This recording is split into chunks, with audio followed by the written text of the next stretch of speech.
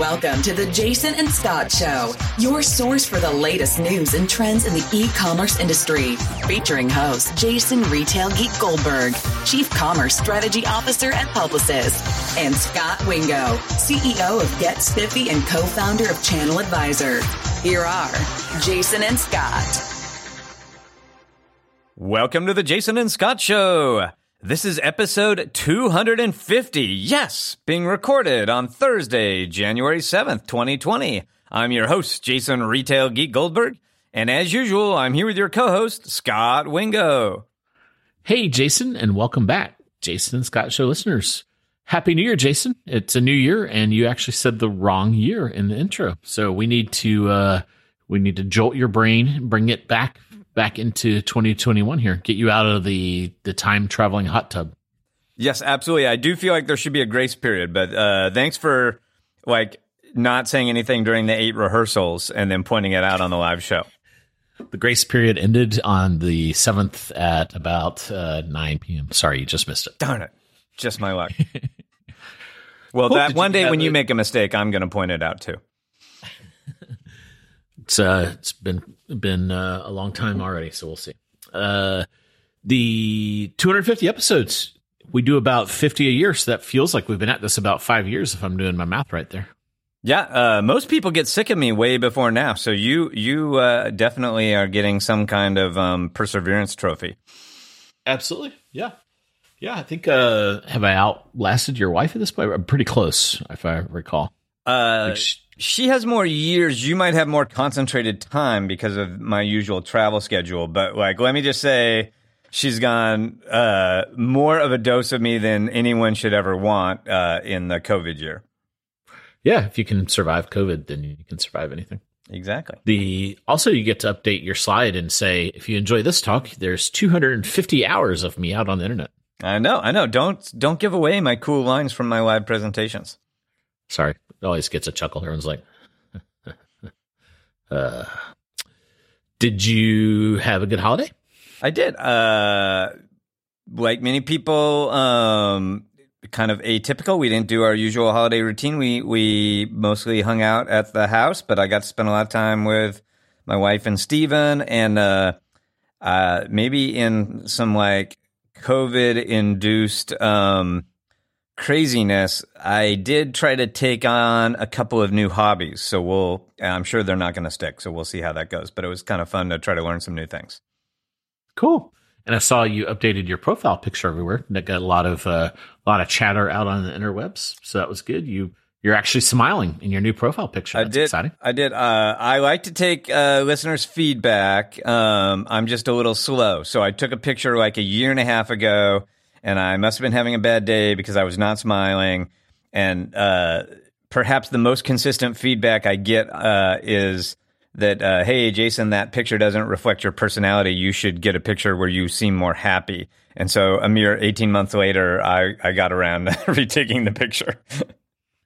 The good news is you haven't changed your Zoom avatar. So I'm sitting here looking at good old 2020 Scally Jason. Gotcha. Just the one I've known for 5 years. So as you know, we've had a little hiatus from the show, so I haven't had to fire up my personal version of Zoom in a while. So thank you for pointing that out. I will update it. I shortly before the show, I got a new avatar from Shop Talk. One of the caricature kind of things? Yeah. So, I've been I have actually spoke at every Shop Talk Grocery Talk event, and so Shop Talk started in 2015, and they did an avatar, a caricature for me back then, and as a cost-cutting measure, they kept inviting me back and reusing the same caricature. So this year, it's been 6 years, they did a new caricature. So you can go on Twitter and you can look at the 6 year. I haven't aged a bit. My complexion is exactly the same in my cartoon caricatures. Nice.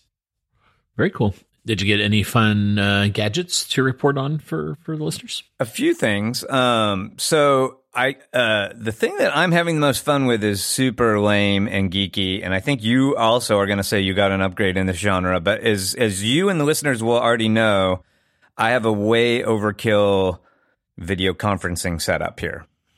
Yes. So I do spend all day in front of the camera for work, but it's helpful to have a nice setup. But at some point long ago, I way surpassed the effort versus return ratio as I kept adding more toys to the setup. So the toy I added over holiday, I'm really digging. I got like a pretty commercial teleprompter to put in front of my camera. So I used to be, have a laptop right below the camera lens. And so you should be looking at the camera lens and you could see your PowerPoint presentation or the people you're interacting with right below the lens. But I noticed in a bunch of webcasts that it looks like I'm always looking down and not making eye contact, despite my best efforts. So now I have a mirror of my laptop screen that's literally right in front of the camera lens. So I'm staring while I'm like looking at you or reading my slides. I'm staring right at the lens, and it's worked out really cool. So it's transparent, so you're looking through the camera and the camera can't see it? Yeah, and that's basically what they do like at every like news station in the country is there's like a glass that's reflective but allows but is clear from the back that's at a 45-degree angle that's in front of the lens, and then you put a monitor below that glass that's reflecting up. Got it. So it very cool. Yeah, so it looks very similar to a newscast. And in fact, I've done a couple television segments this holiday season, and both of the producers like laughed at me when they saw my setup. They're like, "Yeah, that's a little further than most people take it." So that has been a fun toy. And then I did buy. It's totally cool. I will never like get full use from it. I am non-musical. Never took a music lesson. Don't know how to play any instrument. But I saw, I totally fell for some Facebook ad and bought this thing called a Lumi, which is a small piano keyboard, with, LED keys that light up. Mm-hmm. And so it interfaces with like an iPad, and it teaches you how to play the piano, and it like highlights the keys as you play them. So think of it as kind of like Guitar Hero for a piano. Very cool. So I've taken a bunch of online piano lessons over the last 2 weeks, and it's been fun. It's totally cool. I have no talent, and I'm sure I'll give it up in the next few months as work gets busy again. But is that Loomi or Lumi? It's Lumi. Lumi. Okay, cool, awesome. It's some good new stuff there. Yeah. What about yourself? I feel like you both had a much more exciting holiday, and I'm sure you got some better toys. I don't know. I did squeak a trip in there, so that was fun. We went to a beachy destination, so that was good. We're here in the very cold North Carolina, so it got down to 40, so we had to escape that to warm weather, which was good. Yeah. Are your neighbors annoyed that you're tan now? They are. Yeah, we are pretty tan. And then on the gadget side, I'm like 8 steps below you. I finally got a kind of a more modern DSLR without a mirror that I can do better streaming with. So I've been having fun trying to get the firmware update on that. That's been an adventure. And then I got a lot of Mandalorian stuff, including a Baby Yoda who wants to say something. That's Baby. That was the most boring one. That's him using the Force. Can you feel it? I do. Although I think that's him saying, "My name is Grogu." My name is Grogu. So that was good. Yeah. So it was great. And then my son got a PS5 and I got an Xbox X. So we're caught up on the consoles, which is good. I always like to keep those current. And yeah. So that's been a lot of fun. Like I feel like the normal narrative is that people are liking the PS5 better. Is that your impression as well, or? That is, yeah. They did a really good job on that with the industrial design and the online components and all that jazz. So that is actually getting more play than the Xbox right now. And then there was as a software guy, it was really fascinating to watch this Cyberpunk debacle. Have you tracked this? You probably did. Yeah, a little bit. Yeah. So they released this game. There was all this hype. And then it was so buggy that Sony actually, if anyone bought it through the online portal or through the Sony channel, if you will, they refunded everybody, even kind of unbeknownst to the game developer. And that caused a whole rift between them. And the game developers working hard to fix the bugs. So it's a classic example of it's better. Sometimes we fall into this go fast and break stuff mindset, but this was one of those times when that did not work. Yeah, they broke a little too much stuff. Yeah, they broke stuff and it just broke. Yeah, just proving the adage that there's no bad press. But there are some fun YouTube videos if listeners want to learn about this. Just Google cyberpunk bugs, and you'll be driving your little car around, and you'll end up inside of a building, and all kinds of very strange glitches in the code there. I like it. Very cool. Well, it's January, and you know what that means. It is event time, and you always speak at a lot of these January events. Walk us through what you have coming up. Yeah, so ordinarily January is the most miserable time of year for me because shortly after New Year's, I'm jumping on a plane, flying to Las Vegas to hang out with 300,000 of my closest friends at CES. And then usually I catch the flu at CES, which has a whole different connotation this year. And then while sick, have to fly straight from Las Vegas to New York for NRF, which I do look forward to NRF. It's fun to see lots of my friends and peers in the industry, but it's a long 2 weeks. So this year, both shows are, of course, virtual. So virtual CES, I'm really curious how that's going to work. Like, to me, a big draw at CES is randomly discovering stuff that you had no idea existed on the trade show floor. And I'm cynical that they'll be able to recreate that digitally. But on the flip side, the keynotes are so popular and it's so congested that I rarely get to see them. And this year I'll of course get to watch any of them that I want. So that's CES, that starts next week. And then NRF is doing a 2-part show this year. They're doing a virtual show in January, so that'll be stretched over like a week and a half. Week after next is when it starts, and then they do hope to do a chapter 2 in-person show in sometime in the back half of the year. So I will be presenting a little content in NRF and trying to take as much advantage of that as I can. But full disclosure, the best thing about NRF for me is getting to see all of these, friends that we don't get to see in person all that often. And often you come, so we get to hang out together for a little while. And so it's going to be a little sad for me to not have that experience. Yeah, I'm going to miss standing outside the Javits Center in freezing, pelting rain and sleet, trying to get a cab when none's available and rolling a suitcase through all that misery. Yeah. I don't know that we have time on this show, but sometime we'll have to, I do think COVID is probably an accelerant of sort of a lot of these events permanently changing. So it's interesting to think about some of the ways that this will permanently affect the events industry. The other thing I've never gotten about NRF, and I do love it because you and I get to go see all our buddies, it's over the weekend, and like some of the best content's on like Saturday and Sunday, and it's just like, come on, guys. It's like the only show I know that does that, but they're kind of like, we're retail, we're going to have a weekend meeting. It's just like, nah.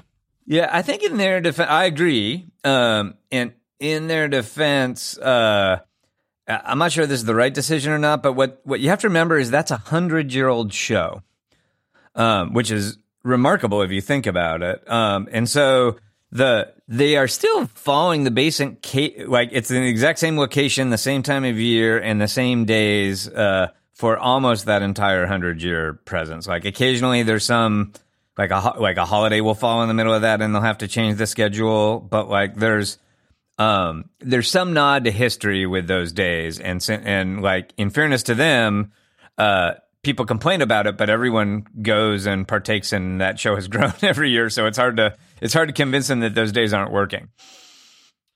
I think I'll take the opposite side of that argument, as you and I often do, and I think they would show that retail is flexible and able to change with the times by getting rid of the weekend hours. Yeah, well, I think they're hoping to show that this year by going virtual. Yeah, COVID gave him no choice. Yeah, and then of course the event that I feel like everyone is more looking forward to than either of those events, as good as they are in January, is the annual Jason and Scott Predictions podcast. Yeah, usually we try to wrap it up. We do a recap and predictions in one show. It always is an hour and a half, which is a little long. So this time we're going to split it up. We're going to cover a bit of a recap and some news here today and kind of put a bow on 2020. And then next week we'll put our big prediction show out. Exactly. So that good cliffhanger, Scott. I like it. Bum, bum, bum, bum. And this is a great time to remind folks that we love 5-star ratings. So if you would go to your favorite podcast listener and leave us some ratings, that would be great. So Jason, let's kick off the recap of the year with our favorite topic, Shipageddon. What's your conclusion for how that went? I saw Amazon put some stuff out there. What did we learn from them? Yeah. Well, Amazon didn't obviously the retailers are hesitant to talk about what went wrong with their shipping. So I haven't seen any sort of Shipageddon specific numbers from Amazon. Amazon did issue a press release, bragging about a lot of their accomplishments and kind of the top line. They didn't disclose any overall GMV sales, but what they did say is that third parties sold $4.8 billion on Black Friday and Cyber Monday. So 3P sales on those 2 days were $4.8 billion, which is up 60% from the previous year. So I can remember when it was a big deal for, to have $1 billion day. Now they're talking about both of those days being just the 3P sales being over 2 billion, which is impressive. And we've talked about this before, but I feel like Amazon is really focusing on bragging about the 3P and how they're helping small businesses, because I think that's a good narrative for them, vis-a-vis some of the antitrust climate that's out there. It is, I wish there was more public data out there. Anecdotally, it feels like what happened is FedEx and UPS, by being really stringent on what they took, they were able to get most of their deliveries done. So there are some cases where they missed some things, but what I think that happened is because shippers couldn't get as much through those two channels, they really flooded USPS. So unfortunately, the USPS doesn't kind of generate a report that says, hey, look how many packages we missed. But since you and I were really well known for Shipageddon, we got a lot of reports that there were some things that got there really late. I know individually we had some stuff ordered in early December that didn't show up until literally just, like January 4th kind of time frame. I had done a calculation that it would be somewhere between 8 to 12 million packages would be my guess that ended up late there. The folks at ShipBob, we had them on and they talked about their tracker. So if you go look at that, they still have it up. You can see that the days to ship got up as high as kind of mid 6 to 7, so 6.5 days. And then I think that's actually short, because when you look at the time, it was taking days to just get the tracking numbers entered in the system on the front end of the whole process. And even a lot of times, on the back end as well. So we'd have a package delivered, and then 3 days later, I would get a notification from the USPS that it had been delivered. So it seems like their infrastructure, not only their hardware infrastructure with trucks and whatnot was maxed out, but definitely the software side as well. So, that was interesting. And then that teases up for Returnageddon, which I guess we'll talk about on the next show, possibly, if that's one of our predictions. Maybe it is, maybe it isn't. Anything else you saw on Shipageddon? Yeah, no, I think it's mostly anecdotal data. I don't think there's a perfect roll up to say like Shipageddon was more acute than expected or as acute as expected. In general, I would say that while things slowed down and got gummed up a little bit, they mostly held up. Like that, I don't think FedEx or UPS like really got horribly behind, and they were able to work through those those spikes. Part of the reason for that, I'm going to explain in our next segment, so I'll put a pin in that. But the lack of scanning data, all the carriers got a little behind in scanning, and USPS got way behind. And of course, a lot of USPS pack products are not trackable anyway.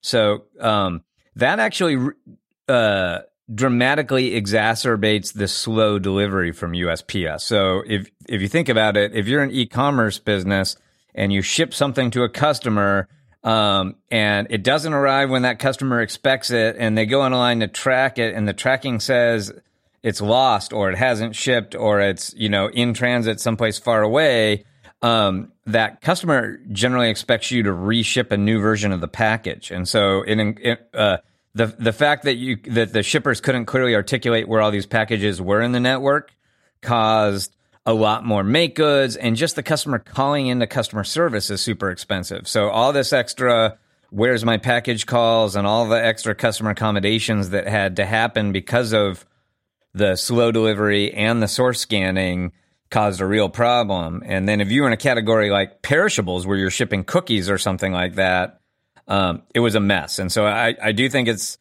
very clear that there were a bunch of holiday packages that were shipped via U.S. Post Office that did not arrive in time for Christmas. As a pure anecdote, that Lumi piano I mentioned, I ordered well in advance of Christmas. They promised it for Christmas, and they sent a communication saying, "Hey, we've shipped them all.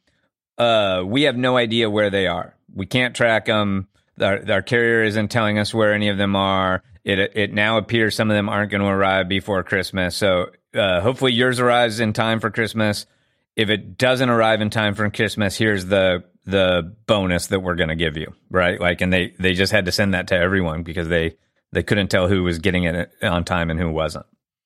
Yeah. Yeah, and it's super frustrating if something's late, and it's just kind of like the shipper has not uploaded the information. You're just like, what? You haven't, your go-to as a consumer is, you told me this thing shipped, but I'm going to the tracking and it's not looking like anything's happening. Exactly. It's not fun.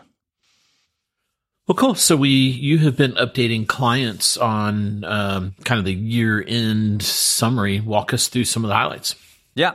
Well, I'm going to not spend a lot of time, but I'm going to, a brief foundational element is when you're in this business and you're talking about holiday, like, what are the sources that you can use to track how the holiday is performing? And so I just wanted to highlight that there's no perfect answer. Like, we don't have clean reporting that, on a day-by-day basis tells us in real time what's going on out there. So we have to piece together a bunch of imperfect data sources. So the way to think about this is, to me, there's kind of like 4 or 5 big categories of information. There are companies that try to tell us in near real time what's happening with e-commerce, right? So nobody has kind of real time data on the brick and mortar stores. But there are a lot of tools that e-commerce sites use that see a big chunk of the traffic through those e-commerce sites, and many of those tool vendors are set up to kind of give summaries of sales in real time. So the ones we talk about on this show most often are Salesforce.com, formerly Demandware. Do a lot of real time reporting. We had them on the show during holiday talking about how things were going. Adobe is one of the best sources out there. A lot of people use Adobe for their analytics for e-commerce sites, and they report a lot of their data. And then there are other tools out there like Bloomreach, and others that also try to report real-time data. So one input we have into holiday are these real-time data from these digital providers. Then there are folks that have big panels of users and measure how consumers behave on the web. So these aren't tools that are on the e-commerce site. These are tools that are in the consumer's browser. And so these are tools like SimilarWeb and ComScore, and generally you pay for them, and they provide you some really useful data about traffic to specific sites. So I look closely at those. They tend to only report 1 month in arrears. So it's usually not till the first week in December that I can see November's web traffic and so on. So those are really useful to tell us how many actual visitors went to Walmart versus Amazon, for example. Then there are folks that don't know what you bought or where you bought what you bought exactly, but know how much you spent and where you spent it, right? And these are people that have access to credit card data. So there's a bunch of third parties that have access to credit card data. And again, they tend to be time delayed. So there's companies like Factus out there. My company, Publicis, own a company called Epsilon. Epsilon sees $3.5 trillion of consumer spending every year, so about half of all consumer spending. But we don't really get that data until 30 days after the fact. One of the credit card companies, MasterCard, published their data much more promptly. And so MasterCard has a reporting product they call Spending Pulse, which is a super useful recap of spending both in stores and online that can come out maybe a week after the fact instead of a month after the fact.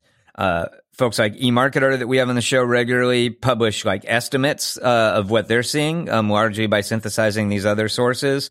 And then there are a bunch of tools that specialize in measuring how many people walk into brick and mortar stores. So the stores have meters on the front of the stores that measure the traffic, and some of those meter companies are allowed to anonymize the data and summarize it. So that's companies like Sensormatic and ShopperTrack. And then there are other folks like cell phone companies or CDN networks like Akamai or these companies that use GPS software in your phone like Placer AI, and they all put out these real-time estimates of how many people visited the stores. So that's the pool of data sources we have. And so when you say, how did holiday go this year? I try to roll up those data sources. So the first thing to say is like, what happened on the Turkey 5 week? So that, Thanksgiving, Black Friday and Cyber Monday, Thursday, Friday, Monday. So I go to the Adobe, Salesforce, Bloomreach data, and you'll see that they don't all agree. So on Thanksgiving, those companies reported that e-commerce sales were up between 20 and 28%. So we were predicting that the whole holiday period would be up like 33, 35%. So 20 to 28% it's healthy growth, but it's below expectation on actual Thanksgiving. Friday was even lower. Those guys said the range was 21 to 26%. So again, healthy growth, not as much growth as last year and not as much growth as expected. And, given that because of COVID, growth is just up dramatically everywhere, this felt a little disappointing. And then Cyber Monday was even more disappointing. The range was 10 to 24%. So these are all imperfect sources, so we don't know exactly. But basically, it feels like Thursday and Friday were up 25% and Monday was up 20%. And so the big 3 days that we would normally expect to be the biggest e-commerce days were big days, and they actually set records for the most e-commerce, but they weren't as spike on top of spike as we sort of expected or feared going into the holiday. And I honestly think that this was really good news for Shipageddon. I think if these 3 days had been like acutely up, that would have been the big pig going through going through the snake and really gumming up sales, and it would have taken a long time for the carriers to catch up. But because those days were a little more moderate, the shippers were able to catch up and keep up a little better. So do those 3 days mean that holiday was below expectations? And the short answer there is no. A lot of the data that looks at the whole month of November or November and December or even October through December show that we probably came in at the 33% e-commerce growth that we were expecting or better. And the data definitely shows that purchasing did start earlier. So there was a lot of talk about would Prime Day in October and the sales in October, would they be able to pull sales into October? And the preponderance of the data is that e-commerce was way up for the holiday period and that the holiday period started early. So what happened a little bit is instead of all the sales happening on the big 3 days, it got spread out towards all the days of the season. Are you tracking me so far, Scott? Yeah. And one thing I would add is, and you may be going there, the shape of the holiday. So if we kind of kick off at Thanksgiving, you would normally have this kind of, V shape. So you have the spike at the beginning, then you have this kind of lull around the 12th to 15th of December. And then you have like what I call the procrastinator pop. This year, it was like a downsloping line. So we didn't have that kind of shape to the V in the e-commerce side of things. And I think I think you and I played a role in that because we educated people on Shipageddon. We saved Christmas, Jason. Yeah. Congratulations. Congratulations to you. So I think hopefully in all seriousness, hopefully we did help out by alerting people to shop earlier. Because I think we ended up, I lost count. I think we ended up with like 30 or 40 publications really. And these are pretty material ones like Today Show and stuff that picked up Shipageddon. So hopefully it did play a role in not causing that back end surge to really muck up things. Yeah. I have no idea, but I would like to pretend that it contributed at least in some small way. I think it's unanimous amongst us, the two of us here. 2 out of 2 podcasters agree.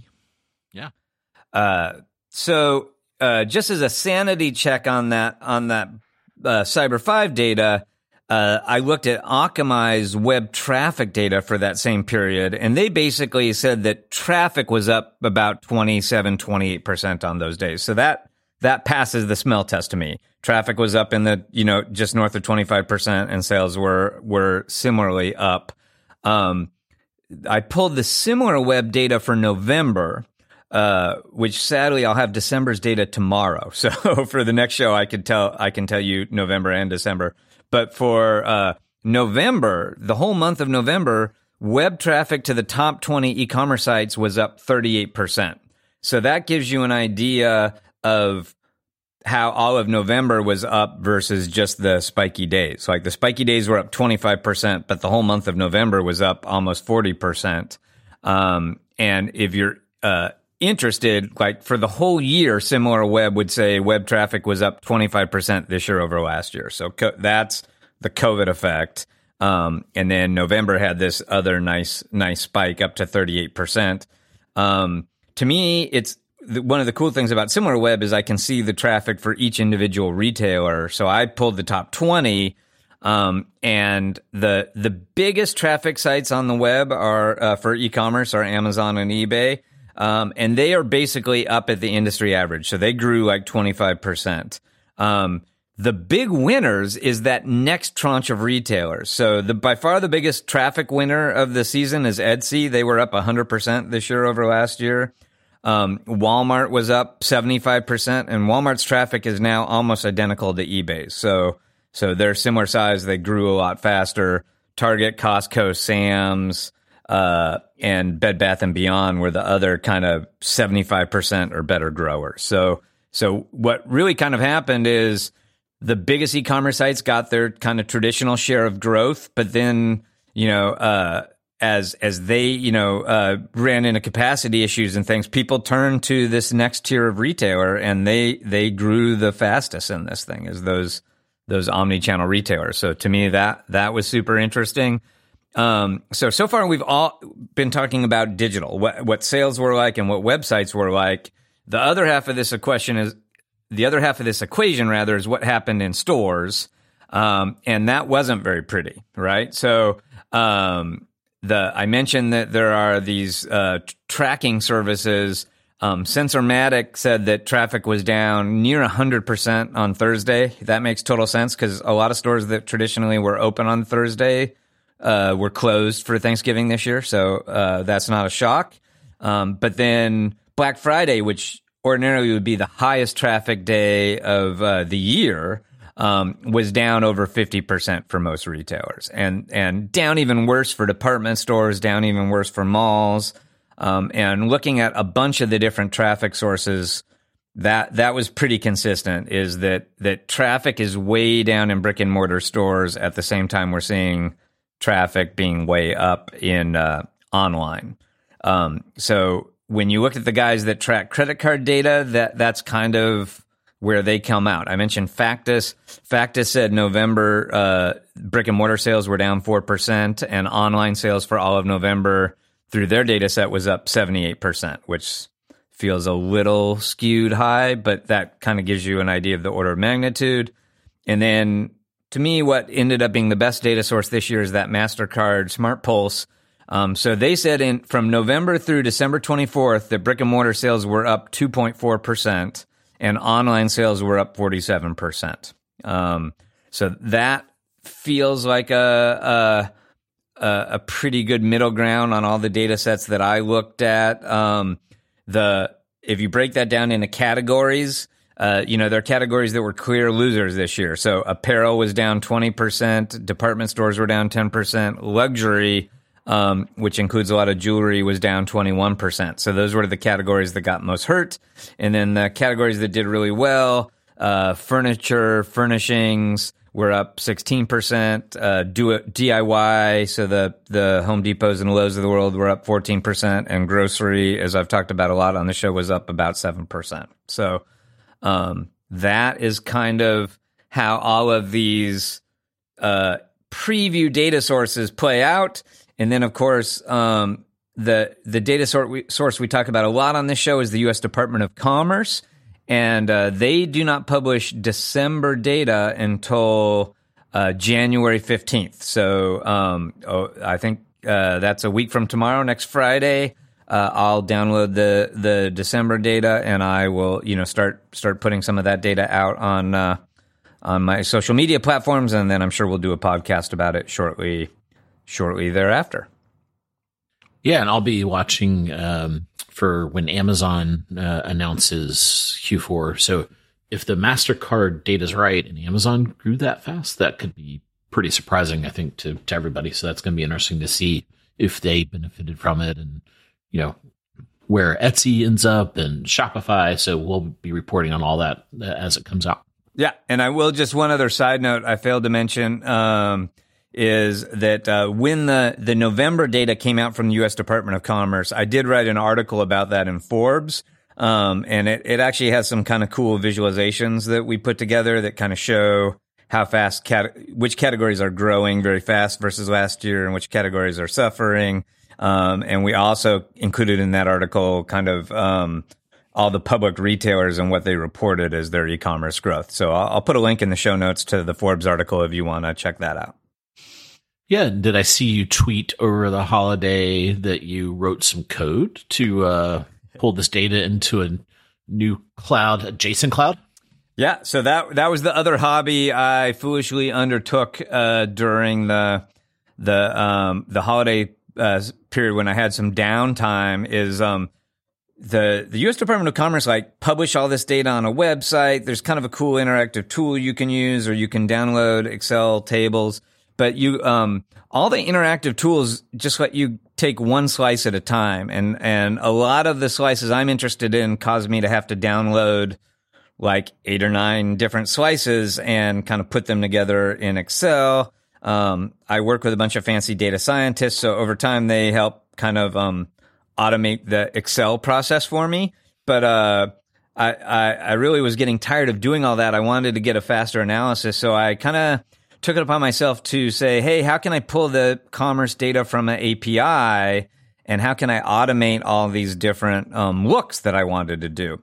And so I actually, the first thing I needed was a development environment. So I actually had never kind of gone hands-on on AWS and EC2 instances. So I learned how to spin up a bunch of different kinds of EC2 instances, started playing with code. And what I landed on was a Python script, and it turns out that you can run Python pretty easily natively on my Mac. So I didn't need to use those EC2 instances.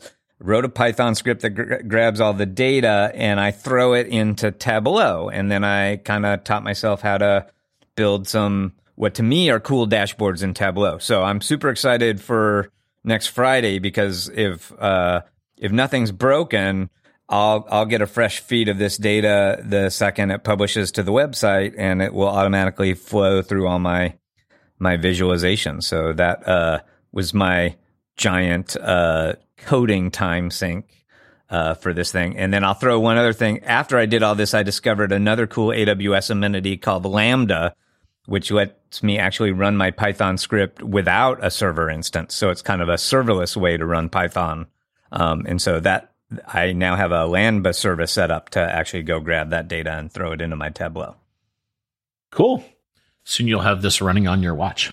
You can press a button on your watch and tell us how the Department of Commerce data is looking. Exactly. My dashboards are already kind of chunky. I do not want to make a watch version. Okay, that'll be your 2022 plan. Yeah. So if there's any Tableau or data science geeks on the show that want to sync up, at some point I do plan to sort of open source all this. So if anyone else wants to take advantage of my misspent holiday, you're welcome to any of these tools. Very cool. Anything else on the recap? I think that is it for holiday at the moment. Again, I think given the pandemic circumstances, it's remarkable. I think retail is going to be up. Brick and mortar will be, softer than usual, but that was more than made up for by e-commerce. So, from remains to be seen what profitability will look like. But from a revenue standpoint, I think it's going to be a strong Q4, and I pity all the retailers that are going to have to comp against it next year. Yeah, it's going to be a fascinating year from that perspective. Well, let's jump into some news. It wouldn't be the Jason and Scott show without some Amazon news. Your margin is their opportunity. Yeah, so in true fashion, we in the Chipageddon part of the show, we did talk a little bit about some of the news out of Amazon, but there's been a lot more. One of the ones I saw that I wanted to get your hot take on, I think it was 2 or 3 years ago, Amazon partnered with, Berkshire Hathaway, and was it JP Morgan? And they were going to do this kind of trifecta go solve healthcare thing, and it was called Haven. And I noticed as a CNBC junkie, the big news, I think it was last week, was that they have unwound that effort. And then you've been talking about how Walmart is kind of got its eyes on this same kind of area. What's your take on that? Yeah, it's super interesting. So you're right. Haven was a big deal. You figure Jeff Bezos, Jamie Dimon, Warren Buffett are finally going to solve healthcare for all of us. I was thrilled. This week or end of last week, it dissolved, which was kind of surprising. But looking under the covers, I have a hypothesis for what's going on. So healthcare is a super important category that I think Amazon and Walmart care a lot about. They're both investing billions of dollars in it.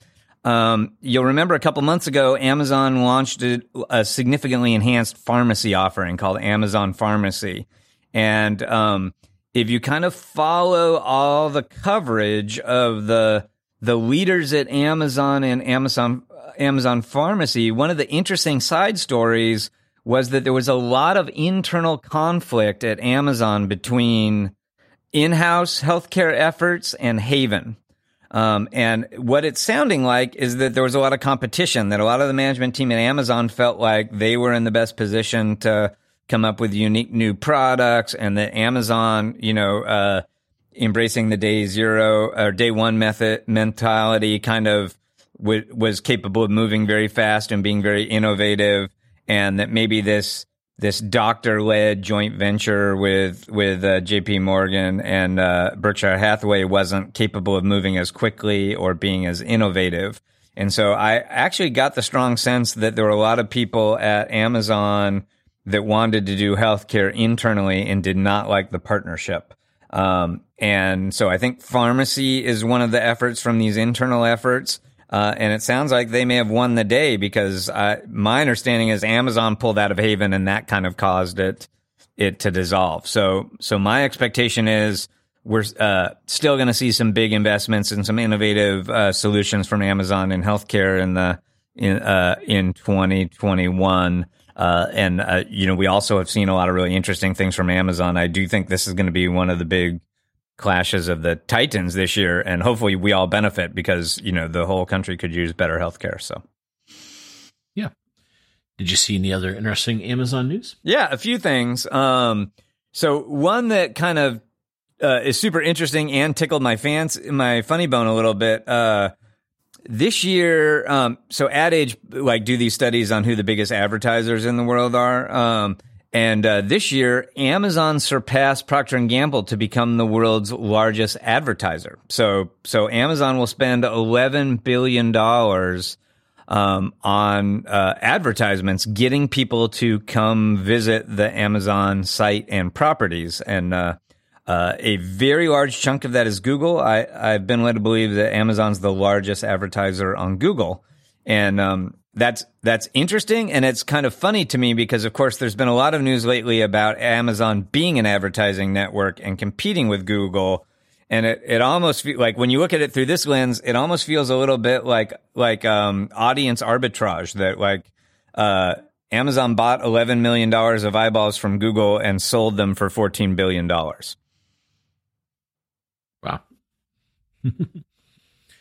There was a lot of noise about Shopify and Amazon working on a kind of a inside effort to counteract their thing. In fact, someone said, Bezos is highly engaged in digging into that. Did you read that, and what'd you make of it? I did. I was curious what your take on that was. So I think the key article was, the Bezos had kind of moved out of day-to-day operational management of Amazon, and that, he was spending a lot of his cycles on initiatives outside of Amazon, obviously Blue Origin and some of those other things, and that the pandemic and, some of the unique challenges sucked Bezos back into a very hands-on role.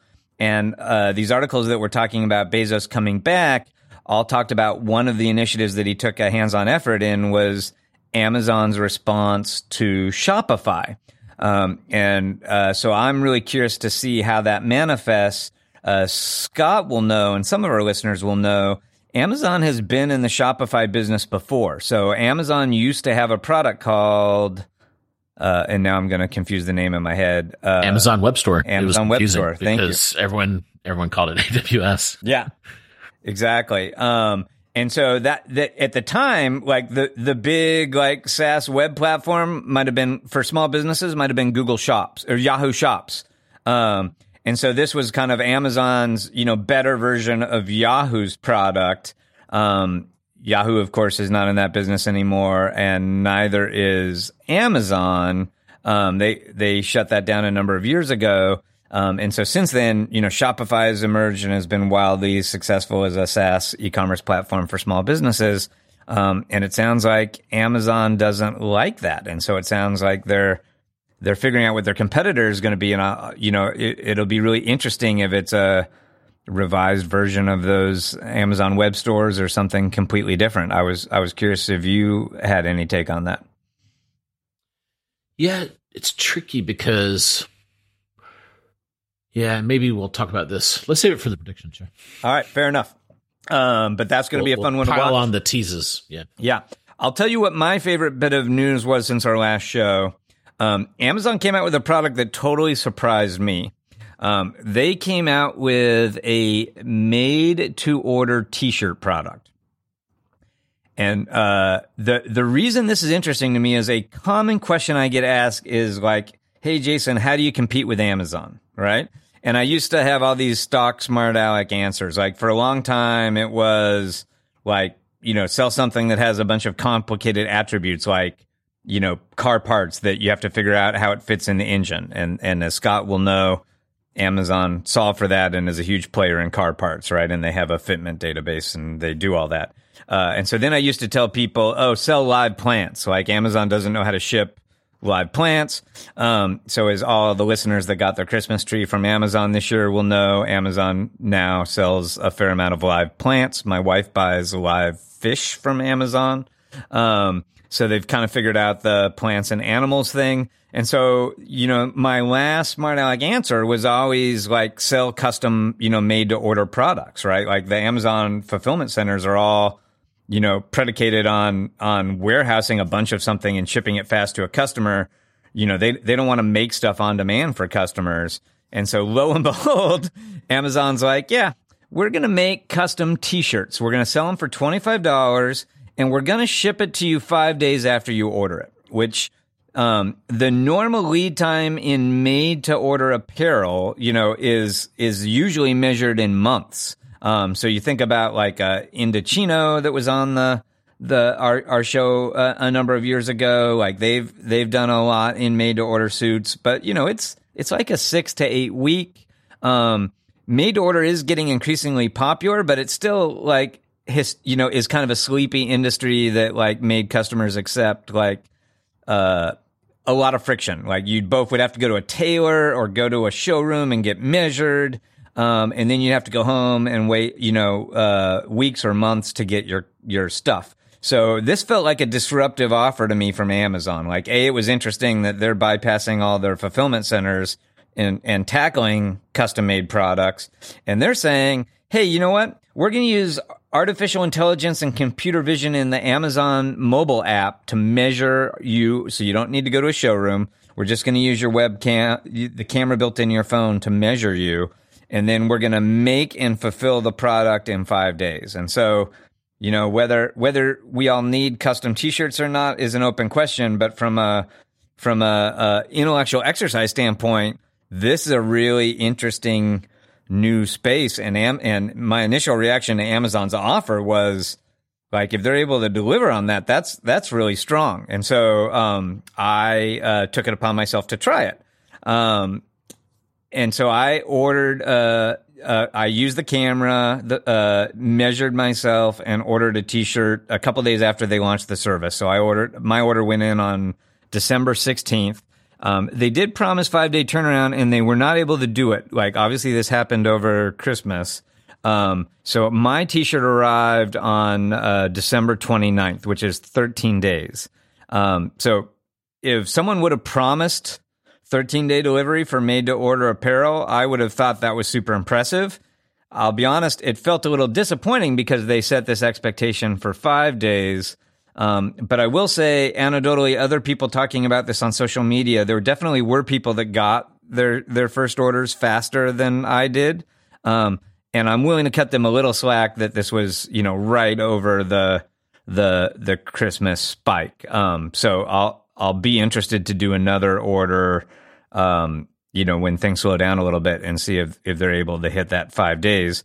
But Cliff, I know all those listeners on the edge of their seat. I thought it was an awesome t-shirt. It's $25. It was, to my sensibility, it was a very high quality fabric. They have two options. They have a lightweight fabric that's like a blend of modal and cotton, and then they have a medium weight shirt that's 100% cotton. So I did the medium weight. It fit me really well. It was a really easy process to use the camera in my phone.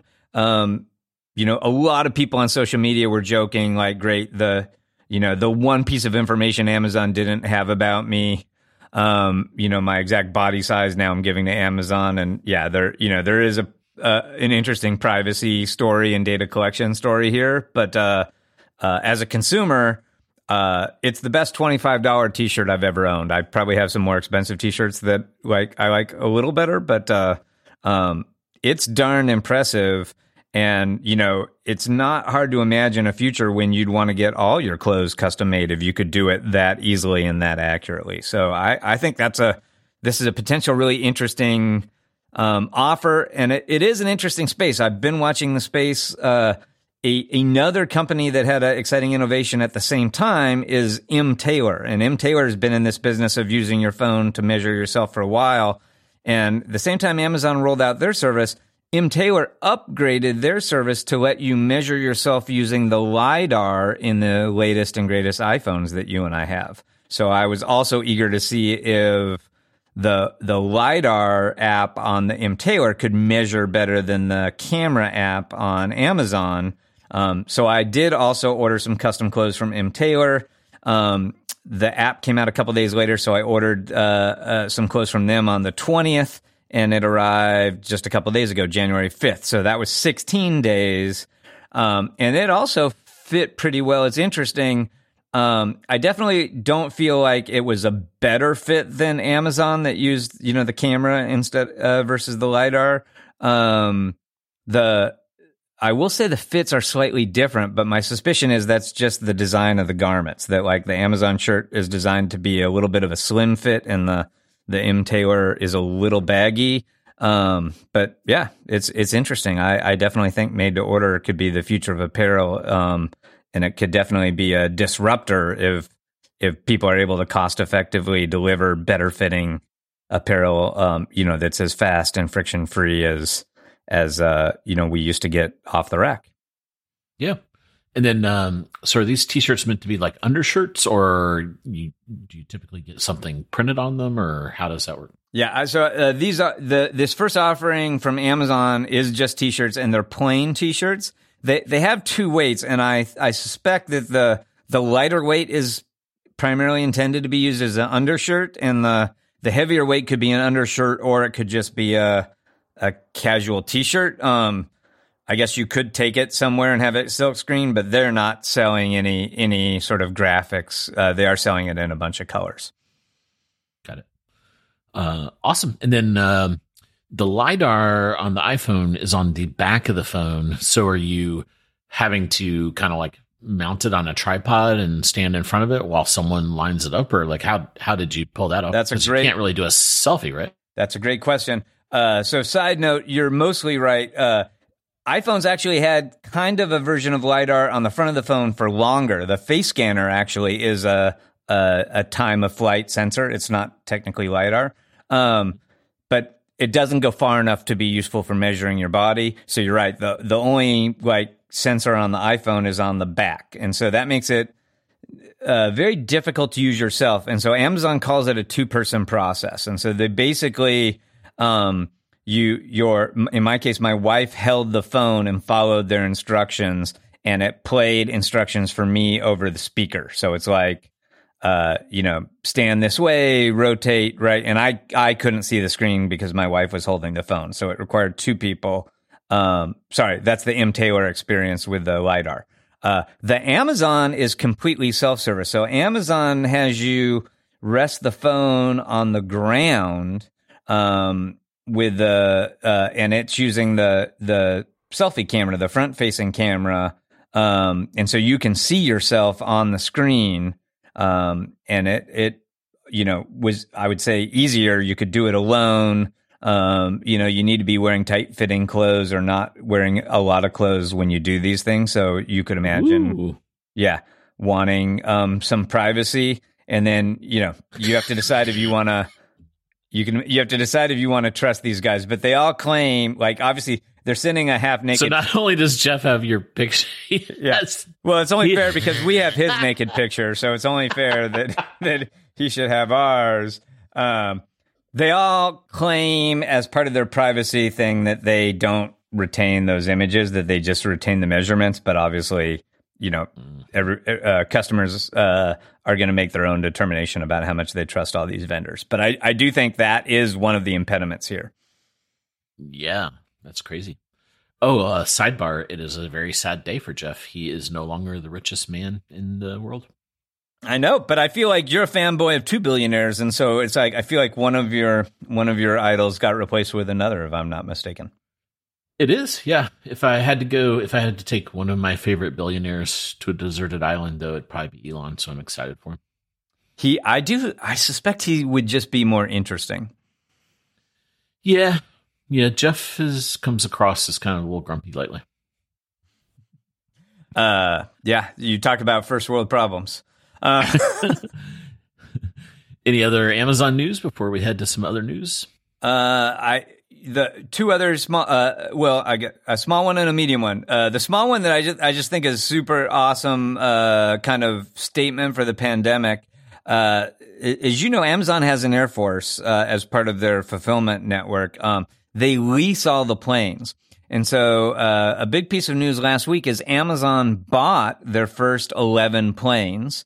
So obviously, they're continuing to rapidly grow their own fulfillment capability and making a major investment.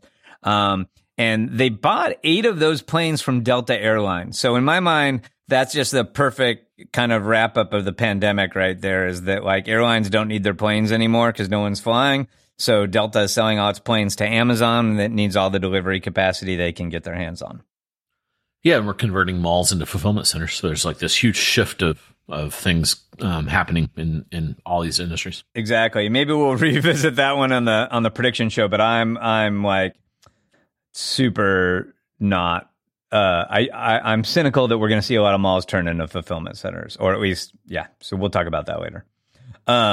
But certainly it gets talked about a lot. And then the last piece of Amazon news, we've talked about on the show before, but Amazon has a new grocery store format that's not Whole Foods. So it's called Amazon Fresh. They opened a couple in LA during the pandemic. So annoyingly, I had to read about them, but I couldn't go visit them. Apparently, as we know, Jeff's a frequent listener of the show. So he was kind enough to order them to open an Amazon Fresh store in Chicago. So I took my family as a holiday treat to drive like an hour into the suburbs of Chicago in Naperville and go visiting the Amazon Fresh grocery store. And you'll be happy to know, Scott, that the Amazon Fresh store is now my son's favorite grocery store. Oh, good. Did you put him in the little cart, and does it like ring him up? It's like, you just bought a son. I did. And you bought a child. Yeah. Thankfully, he was not in their database, so I wasn't charged for him. Like obviously, I was going to observe the store, and my wife and 5-year-old came with me, and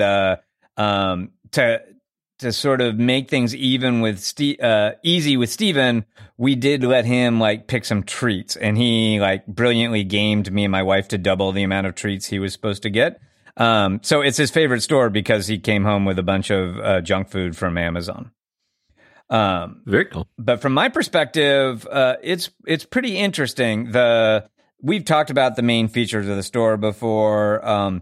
It does not have just walkout technology, which the Amazon Go stores have, where the kind of cameras watch you and know what you put in the cart and just charge you when you leave. It has a smart shopping cart called the Dash Cart. So we did get a Dash Cart, and the Dash Cart works way better than I expected it to. So it has a screen in it, and it has a bunch of cameras. And, reading about it, I thought like, oh, you have to find the barcode on everything you buy and kind of rotate the barcode to be lined up with a camera and, scan it like you would if you were scanning something on your phone or on that self-service checkout, thing at the grocery store. And I have to say the Dash Cart has cameras pointed in every direction, and it just automatically recognized all the products when they got even close to the cart. So it was really good at recognizing all the things that were in the cart. And so that part was impressive. There's Alexas on the aisles that can be used for wayfinding. I thought that would be a silly gimmick, but it actually works shockingly well. Like you just go like, Alexa, what aisle is the milk on? And it gives you, like, it totally understood that and gave you directions, like much easier than, finding someone in a typical grocery store to help you find the peanut butter or whatever. So that was interesting. It has my favorite feature, as Scott. They have digital fact tags with ratings and reviews for every product in the store. So to me, that really ratings and reviews are super impactful in terms of sales, and that really elevates how important they are when you're now using them for physical shopping. So it had all the things that I had read about. The Dash Cart worked better than I thought. The Dash Cart still is a stupid gimmick, even though it works really well. And I say that because they're afraid you're going to steal the Dash Cart if they let you take it out of the store. So it kind of defeats the whole purpose. You go shopping in the Dash Cart, which, by the way, is too small and can only fit 2 shopping bags. And then when you get to the front of the store, someone takes the Dash Cart away from you, and you have to carry your groceries out into the parking lot or transfer them to a not smart cart to push them out to the parking lot. So that seemed like a really dumb high friction thing. And at the moment, they have people auditing every smart cart. So you actually, like, a person has to check to make sure that you properly got everything scanned in the cart. And I got to watch her interface. It's pretty spooky. She can see the photo that the dash cart took of every product you put in there. And so she does a quick check to make sure it kind of matches up. So, still seems like early days, a little gimmicky on the smart cart. But the biggest surprise of all for me, which I say for the end of this recap, is I will bet you anything that in the near future, this Amazon Fresh store is a Just Walk Out store, which surprised the heck out of me. And the reason I say that is because I counted 600 cameras in the ceiling of this store. So they're probably running it in the background, and they'll I think they're collecting data. Check it against the cart. That's exactly right. So I think ordinarily there are always errors in self-checkout, right? But what most retailers have decided is being 100% accurate is not cost effective. So instead of all these self-checkouts used to have scales, and they would throw an error if you scan something that didn't weigh what they expected. And over time, retailers all turned off the scales because they were spending more money resetting those things than they were for the shrinkage when someone bought the wrong product. So at first I was like, why is Amazon spending all this money and adding all this friction to make sure that the cart's 100% accurate? It already should be pretty accurate. And I think you just stated the reason, because they want a source of truth for exactly what's in that cart, so they can match that up with what they thought was in the cart from the overhead cameras and optimize that. So I definitely think there are way too many cameras, and they're configured exactly like a Go store, and there's 100% coverage on the whole store. They either did all that to have hyper accurate measurements on how people shop, and so maybe it's just a data collection thing. But I think they're getting ready to roll out Just Walk Out for a grocery shop size store. Yeah, when you do these machine learning algorithms too, so what they're probably doing is recording from the ceiling, and then they have the cart as the source of truth, and then they can go run 8,000 simulations of the ceiling data, and it will learn. The machine learning algorithm will use the cart data as the thing to learn against. And so that's why they need that one piece of data, and they don't need it for very long either. They could they'll have some target of 99.8% accuracy or whatever it is, and so you could see them after maybe 1,000 carts, they have enough data that they could then take the cart part out and then trust the JWAT at a bigger scale. Yeah, no, I think that's, again, nobody has said that about the LA store. So I'm curious if either no one noticed it or if that's a new thing that they just built into the Chicago store. But it was pretty interesting.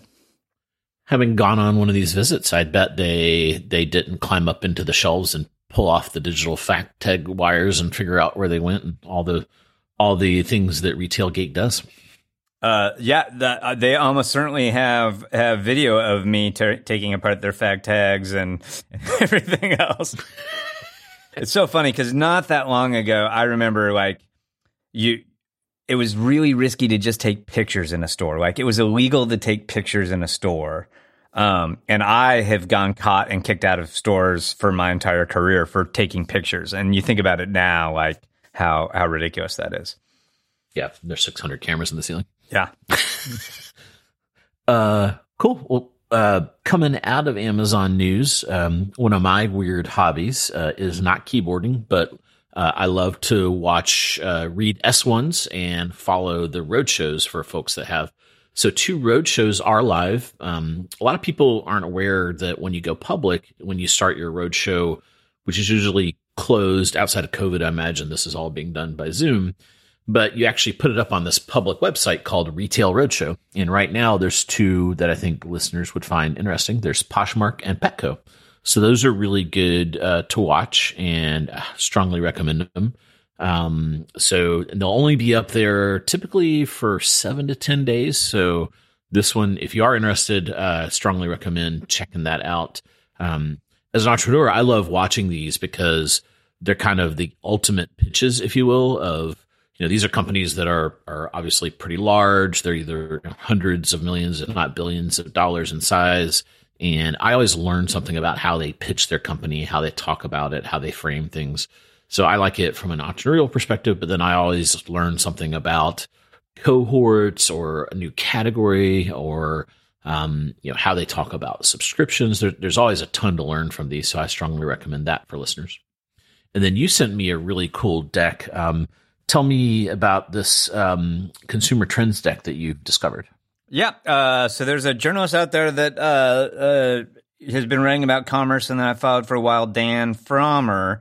And he has started his own newsletter. So there's a free version of this newsletter and a paid version of this newsletter. As you know, these kind of, paid newsletters are super popular right now, and is kind of one of the ways the good content creators are monetizing their content.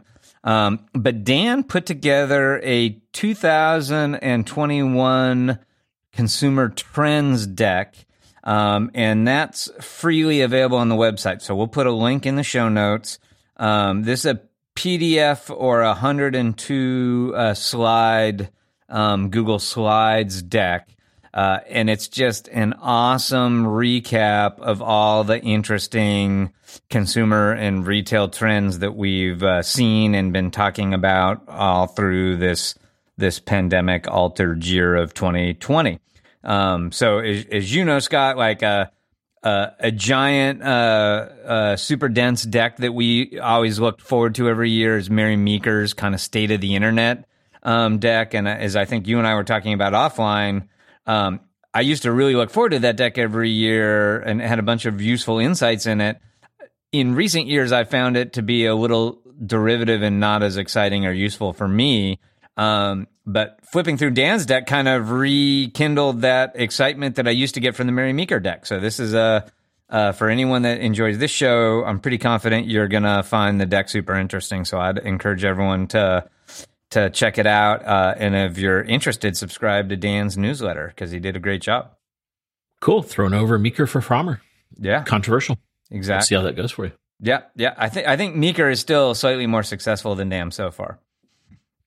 She's a VC now, so maybe she'll add some more content and liven it up, shake it up, especially when she hears that you've switched to Frommer. I think that's going to be a shot across the bow for her. Exactly. Well, Scott, it has happened again. We took a couple weeks off and we got out of practice. So, sure enough, we blew through our allotted time. As always, if listeners enjoyed this show, we sure would appreciate that 5-star review. But I hope all the listeners had a wonderful holiday break, and thanks for listening. And please tune in next week to check out the forecast show to see how much better Scott did than me, and hear some interesting predictions for this year. Yeah, and 250 episodes. We really appreciate everyone's support. We wouldn't be doing this if we didn't have really engaged listeners. We love all the feedback we get from you guys and really appreciate it, and looking forward to another great year of commercing. And until next time, happy commercing. You've been listening to The Jason and Scott Show. For all the latest news and trends on e-commerce and shopper marketing, subscribe to us on iTunes or visit www.jasonandscott.com.